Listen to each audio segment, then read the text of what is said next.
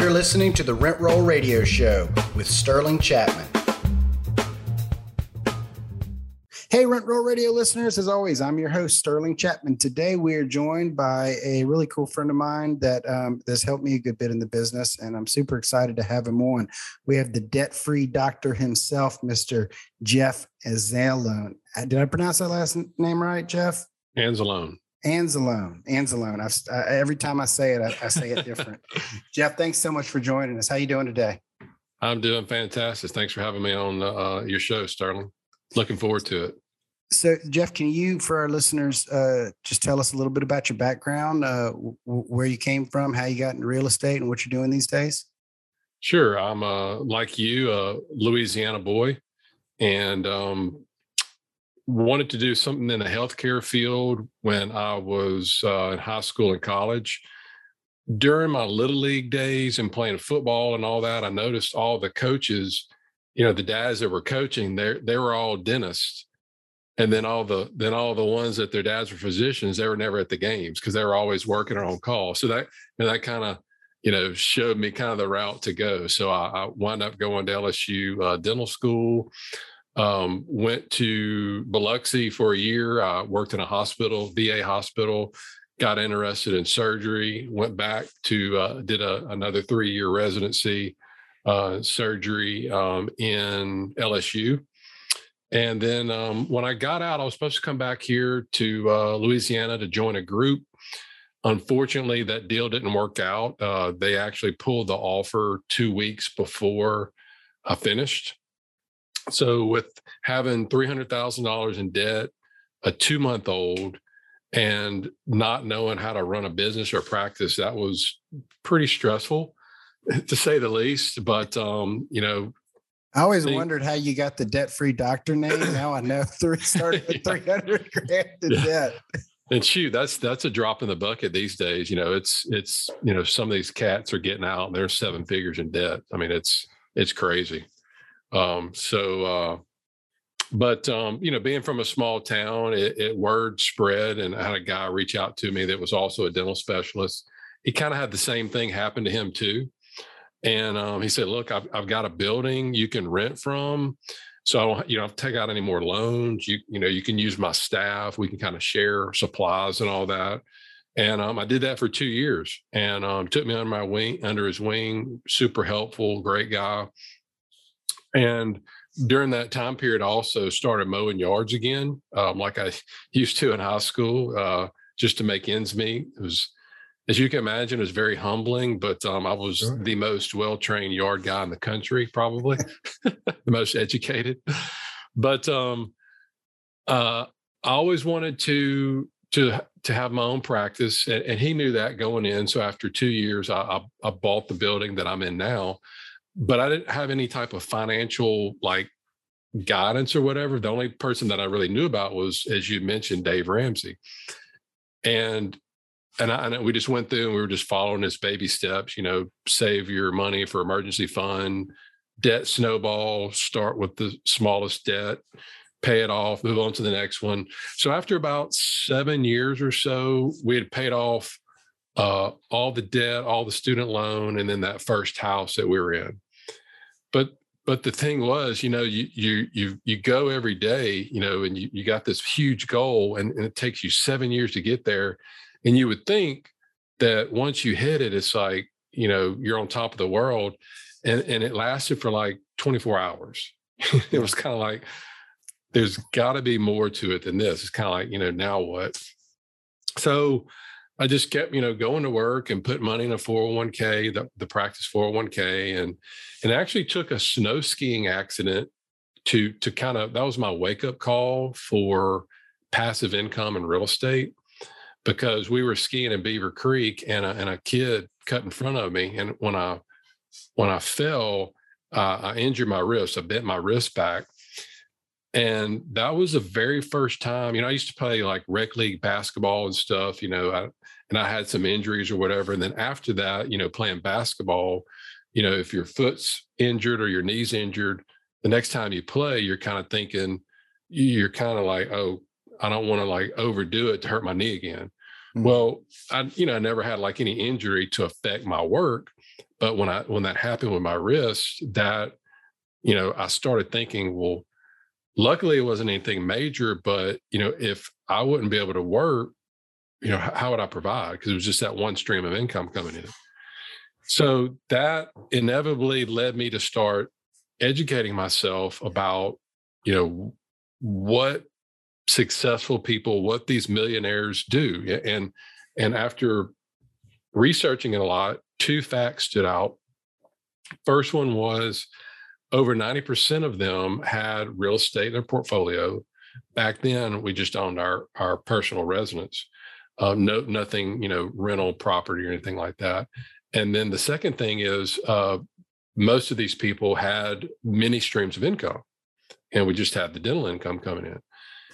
So I thought in order to invest in real estate, I had to go find a house, rehab it, hire a contractor, and you're pretty experienced in all that, flipping houses and, dealing with that, and get it rented, whenever they knock a hole in the wall, sheetrock it and all that kind of stuff.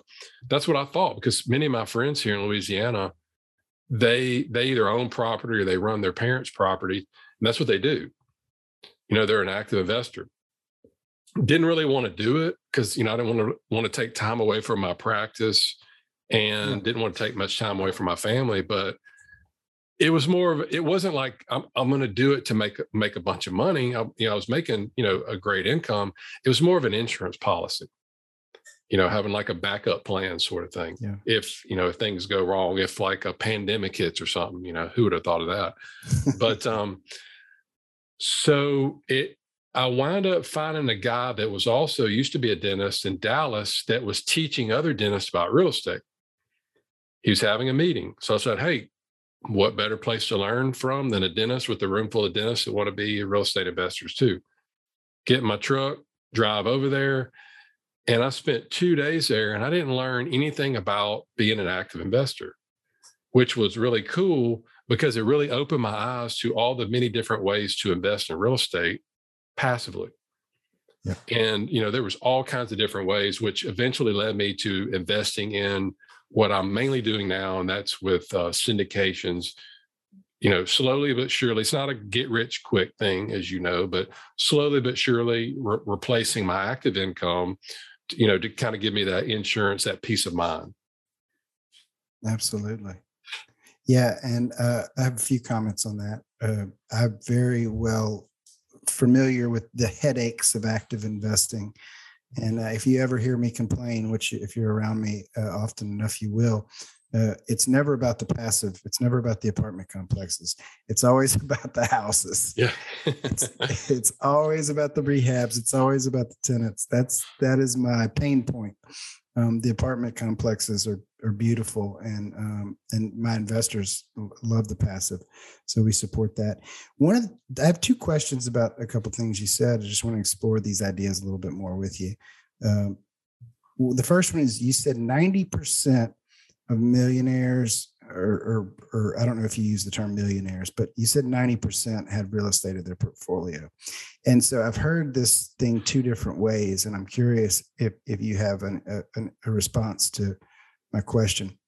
The first one is, I hear 90% of millionaires were made so through real estate. And the other way I hear it is 90% of millionaires own real estate, which suggests like they bought the real estate after they were millionaires. So is it one way or another, or have you heard both, or do you have an opinion about that? Well, from kind of what I've read, it's, they have it in their portfolio, whether it's REITs, whether they're active investor, passive investor, that have some sort of rental property income coming in besides their W-2, from what I could tell. The other question I have from what you said was about in the neighborhood of multiple streams of income. So I've always heard that, right? Successful people have multiple streams of income. Everybody wants multiple streams of income. But I saw a post the other day that I thought was interesting. And it was something along the lines of like, yeah, once people get successful, they establish multiple streams of income to diversify. But in the establishment, the building blocks, they focus. And I really like that concept because I so often see potential real estate investors or potential entrepreneurs, and all kind of different things.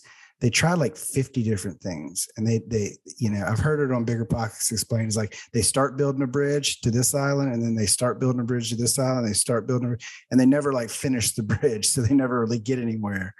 And I see that with people all the time. They're like, I'm selling online stuff, socks online. I'm, I'm a real estate investor. I'm a wholesaler. I'm a, you know what I mean?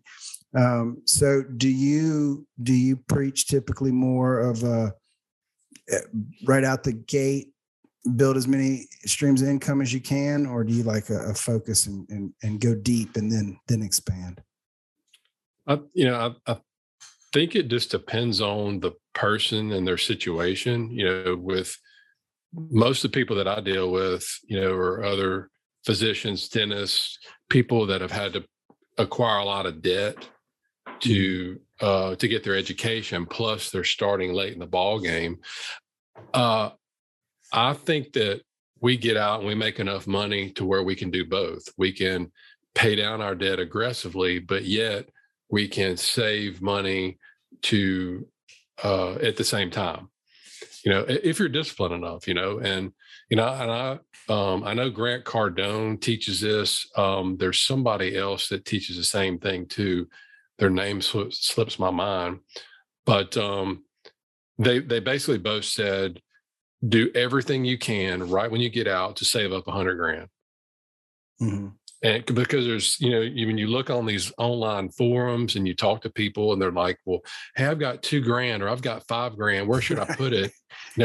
I've got a 10% investment, or, it's like, who cares? The difference between $1,000 in interest and $1,200 till you get $100,000. That's when you can really start, getting focused. So that's what I tell them to do is to, get rid of a lot of that consumer debt, but focus on saving up that $100,000. And then once you got that, then you got something you can work with.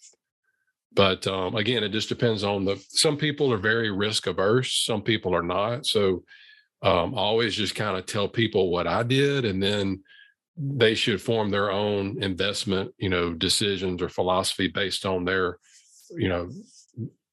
how they approach debt and how they approach risk. Awesome.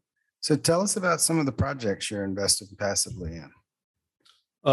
Right now I'm in 11 deals. Most of them are multifamily. I'm in 2 self-storage deals, getting ready to get into another one in Alabama. I've been looking for mobile home parks and RV parks this year. Still looking. I've got some people that have mentored me in that space. Learned a lot about it. Especially for the mobile home parks, it's like the worse the economy gets, the better those things do, so it's sure.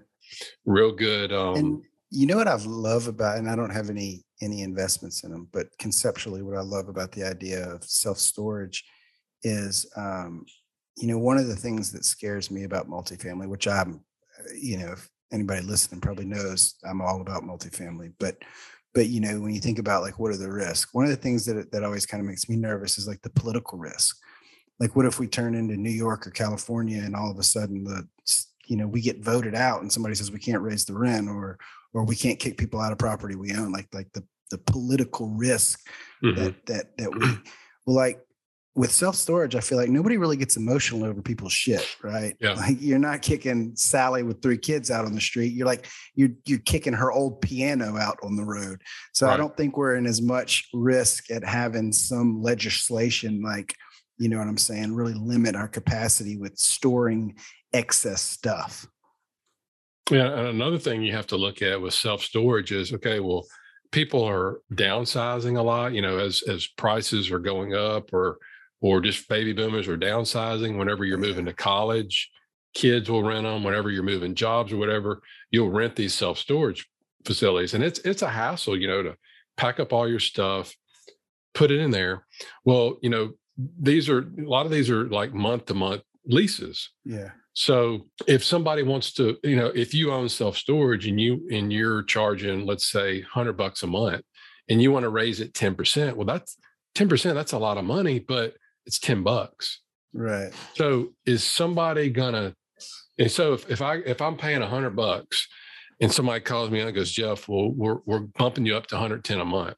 You think I'm going to take off work, Right. go rent a U-Haul, try to find a place that's cheaper, haul that, and no, you're not. So to me, that's like Sticky. the ultimate hyper recession resistant asset, cash flowing asset is self-storage for that reason right there.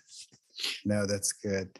I agree. I can think about it. And like we've had my dad, throughout my years that I can think of, he's always had some self-storage units, sometimes up to 3 self-storage units for just, a plethora of different reasons, whether it was like, Andy moved out to go to college, but you know what I mean? We didn't ship his stuff to where he was going temporarily, or, Sterling moved here, but he might move there later, or, we downsized this house, but we might be buying a bigger house later, or this is antiques that I inherited from my grandmother that I don't want to necessarily throw away, but there's no room for them in the house. We got 2 storage units right now. It's just like extra supplies, like extra materials we bought for rehabbing houses that we didn't have to put anywhere, but we didn't want to throw it away. And it's, you know what I mean? You can just store it for $100 a month.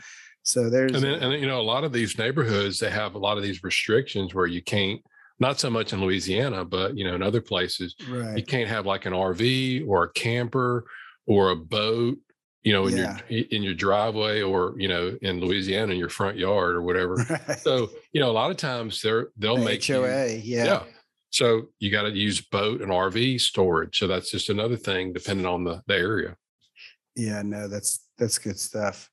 So how is it that you work with investors? Because you're a passive investor. Mm-hmm. But you work with other passive investors to participate. So what does that model look like?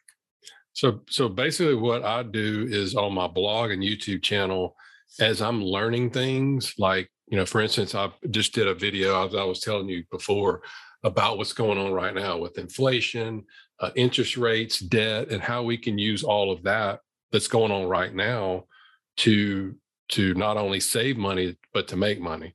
So things that I think people in my situation should know, I write about or I talk about on the video. And then what's happened over time is people have been interested in a lot of this stuff.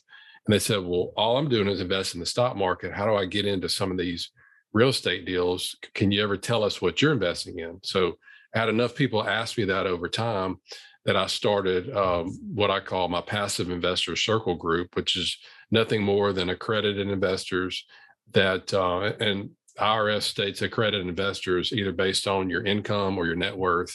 You got to make $200,000 a year single, or $300,000 a year married, or you got a net worth of $1 million or more, not including your primary residence. You're termed an accredited investor. So most of these deals that I'm in, well, all the deals that I'm in, you have to be an accredited investor in order to basically to join that. So these accredited investors, I give them access to any deal that I personally invest in throughout the year, whether it's apartment, self-storage, or, or whatever. And that was basically just from them asking for it. So I turned around and gave it to them, which is pretty much the same model what the guy in Dallas was doing, the dentist that I went to back in 2014, which actually I heard now he charges them $8,000 a month just to have access. And it's a year, it's basically $100,000 a year to have access to the people that he works with for deals. So what is your specific position? Do you have a fund? Are you just a co-GP to these operators? Are you a broker? What are you? Right now, I typically just partner with them like a co-general partner, but I am in the process of looking into doing my own fund. And the reason is many of these, as many of these general partners, they want to focus on what they do best. And what they do best is they find deals, they underwrite deals, they get financing, they manage them. They're more geared towards property. And they take people like me and other people like you and other people that have this big following of people that want to invest. So what they do is they'll incentivize people if they have a fund. And so, like, for instance, if I had a fund, somebody out there, if they wanted to invest in XYZ property, well, they could directly go with them. But if they come through my fund first, which that fund invests in that property, they get incentives. They may have a higher preferred return. They may have a little bit more equity on the back end.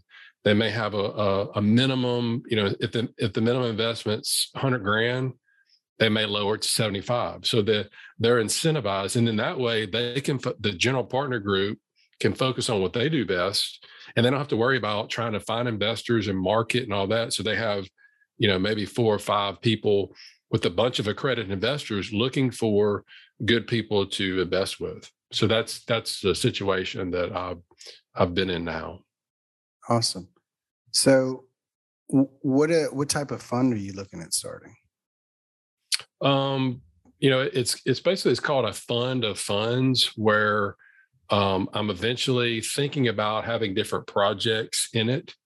I may have like a self-storage fund, or like a multifamily fund, or a mobile home park fund, things like that. A lot of times, like I said, these sponsors will actually set them up for you, or there's ways that you can go to set it up yourself, and then go looking for people to invest with. Awesome. So what have you learned along the way that you would tell somebody just starting out, just getting into your shoes, just out of college, just looking into multifamily? Any mistakes you've made that you would want to warn them about? Yeah, one of the first biggest deals that I did, I lost 50 grand. That was a pretty good learning mistake. And how did that happen? That was I didn't know anything about investing directly with sponsors. Everything that I was doing back then was online crowdfunding. And, you go to some of these crowdfunding sites, like back then it was realtyshares.com. That was the big, that and Patch of Land, which, Joe Fairless was they were sponsoring a lot of his stuff. So I always heard Patch of Land and Realty Shares. So I was putting my trust in a website, and you don't get to know, who these people are, So once I lost that money, I realized that I needed to do something different. And I started seeking out people. Now I go meet with them. I go property with them. I just went down to South Louisiana about a month ago. We looked at some self-storage down there. Not only did I get to look at the property, but I get to meet the people that are running it. You kind of get a feel for somebody once you meet them, what the business plan is, kind of look at their morals, their ethic, and there's some people that, that have wanted me to work with them, but you just kind of get a feeling about people that you just kind of don't trust them, Sure. So, but you can't do that when you go on a crowdfunding site. It's just, you're looking at property and you're looking at these returns, and you can put anything down on a crowdfunding site. So I would just starting out, I would focus on finding a handful of people, spread out your investments with, not having it all with one group, having it with a few groups, but the sponsors, because you're investing in people. Sure. But you think you're investing in property, but you're really investing in people. It's so crazy how much you're investing in people. So I've learned that lesson in the last few days, raising for 2 separate deals, and one I have major control over, and the other, is one of those co-sponsor type situations. And the co-sponsor type situation is like, it is being run by somebody with 10x more experience than me. It's a Class A, it's a much better product. You know what I mean? Like, you would think that 10 times out of 10, they would pick that newer, prettier asset with the guy with thousands of units, but over and over and over again, people go, no, I want to invest with with the one that you have total control over, because I know you and I know you have total control over it. Right. And I mean, it's cool to hear, but that's very much the case. People are investing in the operator, and they're investing with who they trust, especially passive folks that they don't want to do homework. They don't want to know, they don't want to learn how it works. They just want to know that they can trust somebody who knows how it works. But think about how the whole investment process is what most people do. They go to a financial advisor and, okay, well, here's my money every month. Just invest it for me. They don't even know where it's going. They can't even read a statement. They can't even tell me what they're paying, what the fees they're paying the fund, what the fees they're paying the advisor. All they do is they look every month and it's like, oh yeah, look, it looks like I've made money this month. And it's like, it's crazy that and when you take a step back and look at it, and Grant Cardone had like this podcast or video or something he did the other day, and literally I hit pause and just kind of started laughing because it just made me realize just how kind of the whole system is set up. Where they put us through. When I say they, it's whoever you think they is. They put us through college. I mean, my son is 17. He's getting ready to be a senior in high school. He's already getting mail from Discover, Visa, MasterCard. He's getting stuff, for student loans. So they're already, attacking our kids, wanting to put them in all this debt. And then, Proverbs 22:7, the borrower is slave to the lender. So they're putting them, they're going to be financial slaves like I was, all through during school. So when you get out, it's like you have to go to work. You have to get a job. I've paid down debt and had my credit score go down as the result on multiple occasions. Yeah. It wows me every time. Yeah. Yeah. So, they're doing all this. And then, so you're like, okay, well, like me, all right, if I wouldn't have done real estate, I would have done what every other, physician and dentist does. I'm going to work for 30, 40 years.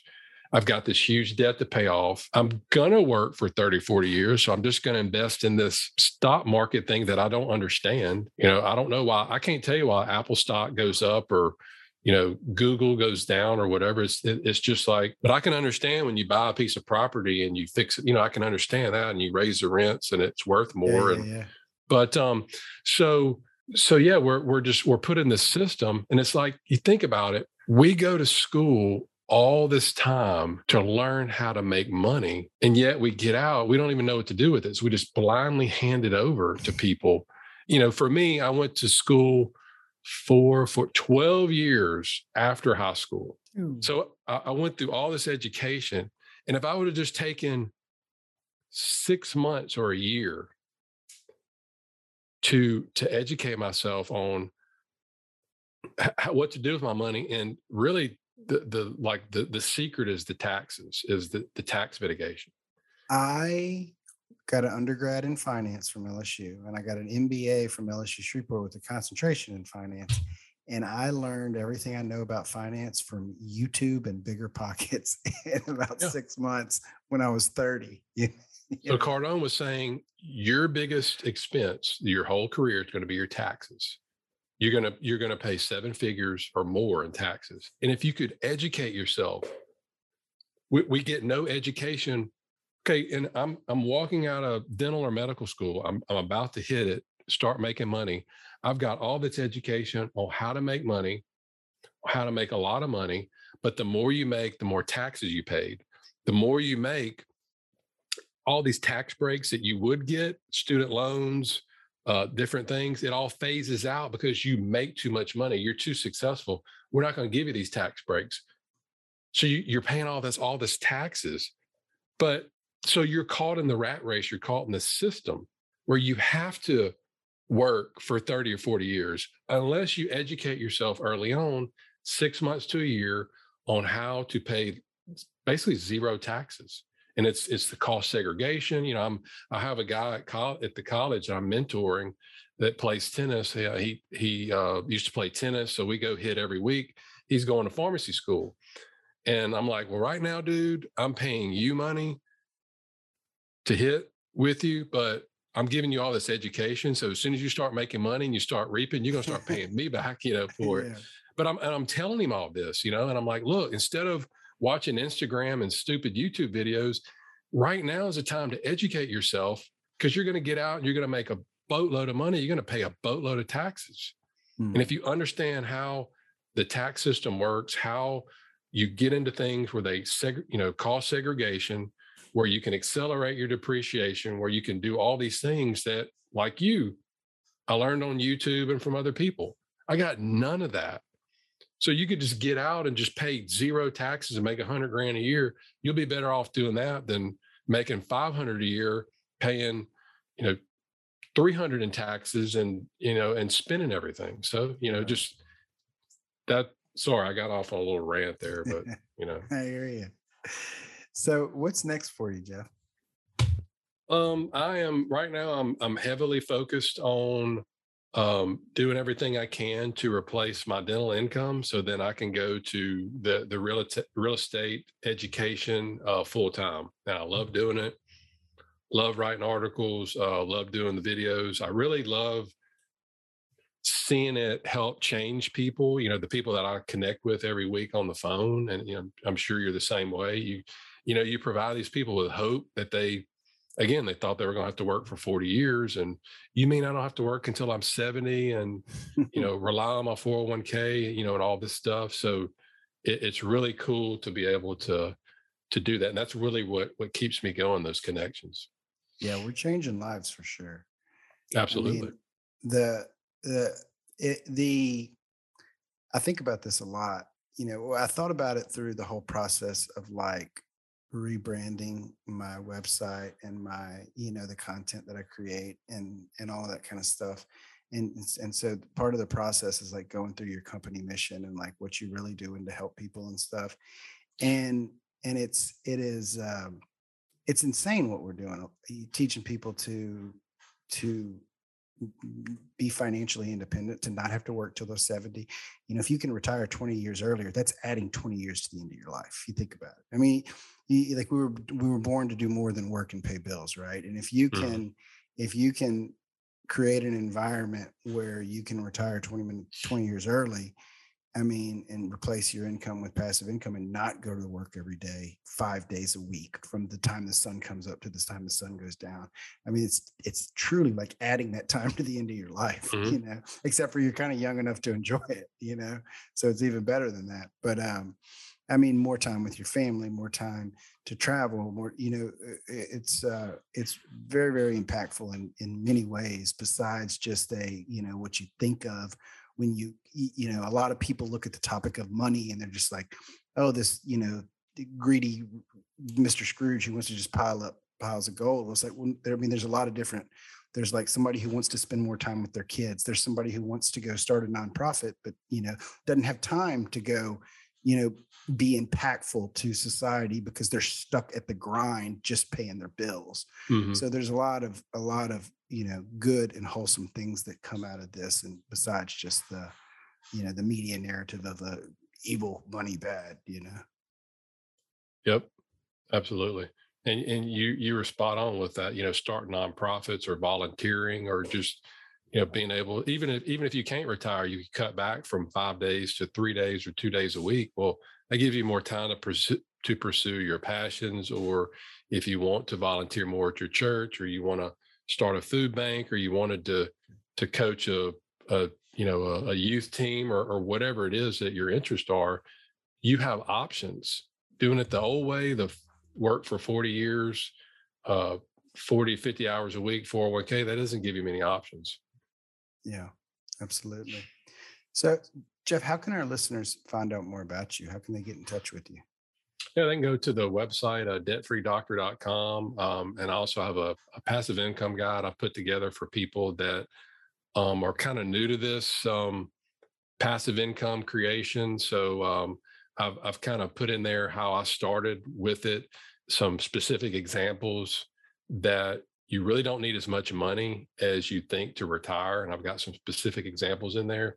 They can go to debtfreedr.com/free guide. Awesome. And we'll put that in the show notes as well. Before we end, I just have one last segment I want to go through, and it's just our radio round where we ask you 3 questions to help our listeners get to know you a little better. The first question is, what's your favorite book? Favorite book is what I read every morning when I get up, and it's the Bible. Awesome. That has been a very common answer on the show. Especially when you have the second most common behind Rich Dad Poor Dad. And when you have teenagers and you see what they're having to deal with in this world, having something that can really keep you, well, Dad, why are you teaching us that, or why are you saying that? Well, it's written right here, and you can't really say much more about that. So, it is what it is. Nice. What's your favorite quote? Probably the one that I gave you earlier, because it was so important to me because we were in so much debt. It was just like a fog over us with the borrower is slave to the lender. But I also have another one too that I've got up here on my mantle. I don't know if you can see it or not, but it was from Walt Disney. If you can dream it, you can do it. Because I never would have thought that I would have had the ability to potentially retire much easier without having this, being involved with real estate and start thinking about it. Just opens your mind, all the different options that are out there with the different investments and making money. And it's true. If you can dream, if you can just come up with it, it's like, all you need is an idea. And there's, kind of like that book, Think and Grow Rich. Right here. Who, Not How. Yeah. That has held me back so much. That's what held me back from starting a YouTube channel, because how do I have time to do it? How do I edit it? How do I make the thumbnails? How do I do? And it was like, when you read the book, it's like, you just find a who to do it for you. And there's plenty of who's out there that can do whatever you know. And it goes back to that quote. If you can dream it, if you can think of it, you can find somebody to help you do it. Absolutely. And what's your favorite thing to do when you're not working? Spend a lot of time with the kids. We play tennis. My son's a quarterback right now at a high school. So we go out and throw the ball a good bit. It kind of helps keep me in shape some, and work out, just stay active. Awesome. Well, Jeff, thank you so much for joining the show. I really appreciate it. I appreciate all the help along the way. And I'm sure our listeners are going to love to hear from you as well. Absolutely. Thanks for tuning in to the Rent Roll Radio Show, brought to you by Crestworth Capital. We hope you enjoyed the show, and if you did, please hit the subscribe button and leave us a rating and review. You can also visit us at crestworthcapital.com or rentrollradio.com, or follow us on Facebook at Rent Roll Radio or at Crestworth Capital. If you would like to reach us, feel free to shoot us an email at info@rentrollradio.com or sterling@crestworthcapital.com. We hope you come back next week to join us on some more of our journey. Until then, happy investing.